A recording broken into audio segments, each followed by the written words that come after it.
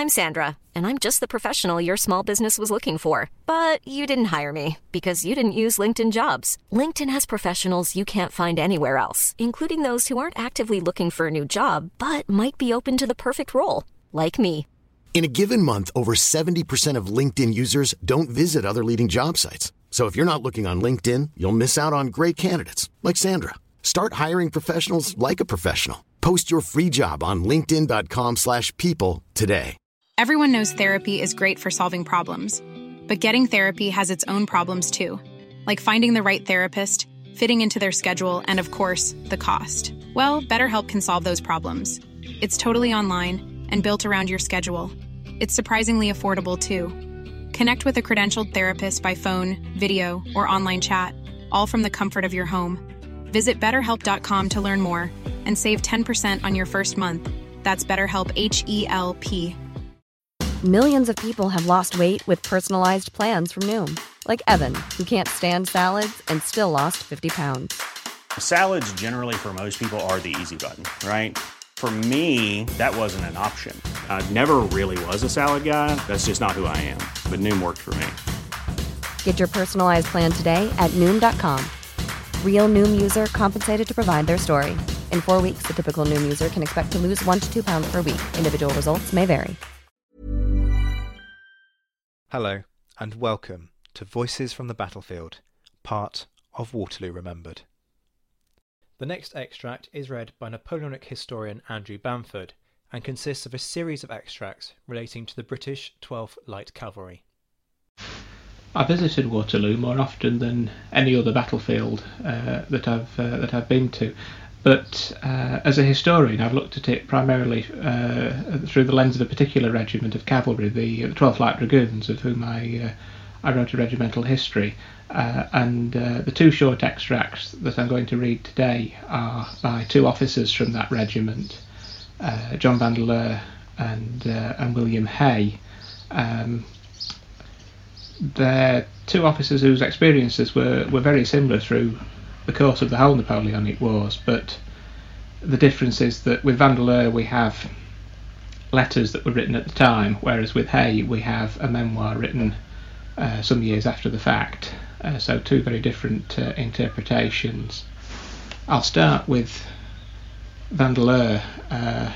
The name, of course, will be familiar to many people. He was a distant cousin of the general who commanded the brigade in which the 12th took part, and the letter that he wrote 2 days after the battle to his mother. And he begins, "I write merely to inform you that we are all three safe after one of the hottest actions that was ever fought. We have been fighting for 3 successive days, but the last was without doubt the warmest day the British troops ever saw. The cavalry have suffered very severely. The general was slightly grazed on the wrist by a spent ball, which fortunately has not even bruised him. My poor little mare was shot through the heart. She fell on my thigh, but has not hurt me. I was so pressed at the time that I was obliged to abandon my saddle, bridle, collar, valise and cloak. The last is a great loss, as I had my dressing things and a change of everything. The loss of my cloak also is a very serious misfortune, as the nights are often very cold. The result of the day is that we have completely beaten the French who attacked us, commanded by Bonaparte in person, taken upwards of 100 pieces of cannon and a great number of prisoners. The loss of the British must be at least 10,000 men, the French considerably more so. The 12th have lost 130 men out of 380, the 16th 62 and the 11th 54. Our brigade made some desperate charges. Colonel Ponsonby is most desperately wounded, piped through the body and his arm broken by a sabre cut. We were obliged to leave him on the ground until after the battle, which finished about 11 o'clock. Immediately it was over, I asked leave to go look for his body among the dead. Everybody said I would never find it, but I was determined to find him, and I did. But he was nearly dead. I took a canteen of water with me, which revived him a little. I got him onto a horse and got him in at 6 o'clock. I was all night looking for his body. I am very much fatigued, being continually on horseback, day and night, for these last 3 days. I am sure that we had not slept more than 7 or 8 hours the whole 3 days. I am afraid Captain Sands is killed. Bertie and Lockhart are dead, Dowbiggen wounded. Our regiment behaved most nobly. We are now only 2 weak squadrons. Bonaparte has retired, leaving everything behind him, across the Sambre, where he is likely to remain. I have no time at present to give you a detailed account, and I am so fatigued that I can hardly see my paper. The battle was fought near Waterloo. We have advanced to Nivelles this morning.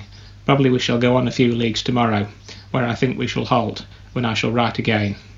I remain, my dear mother, your affectionate son, John Vandeleur. So from that you get the human element of the tragedy of all the casualties.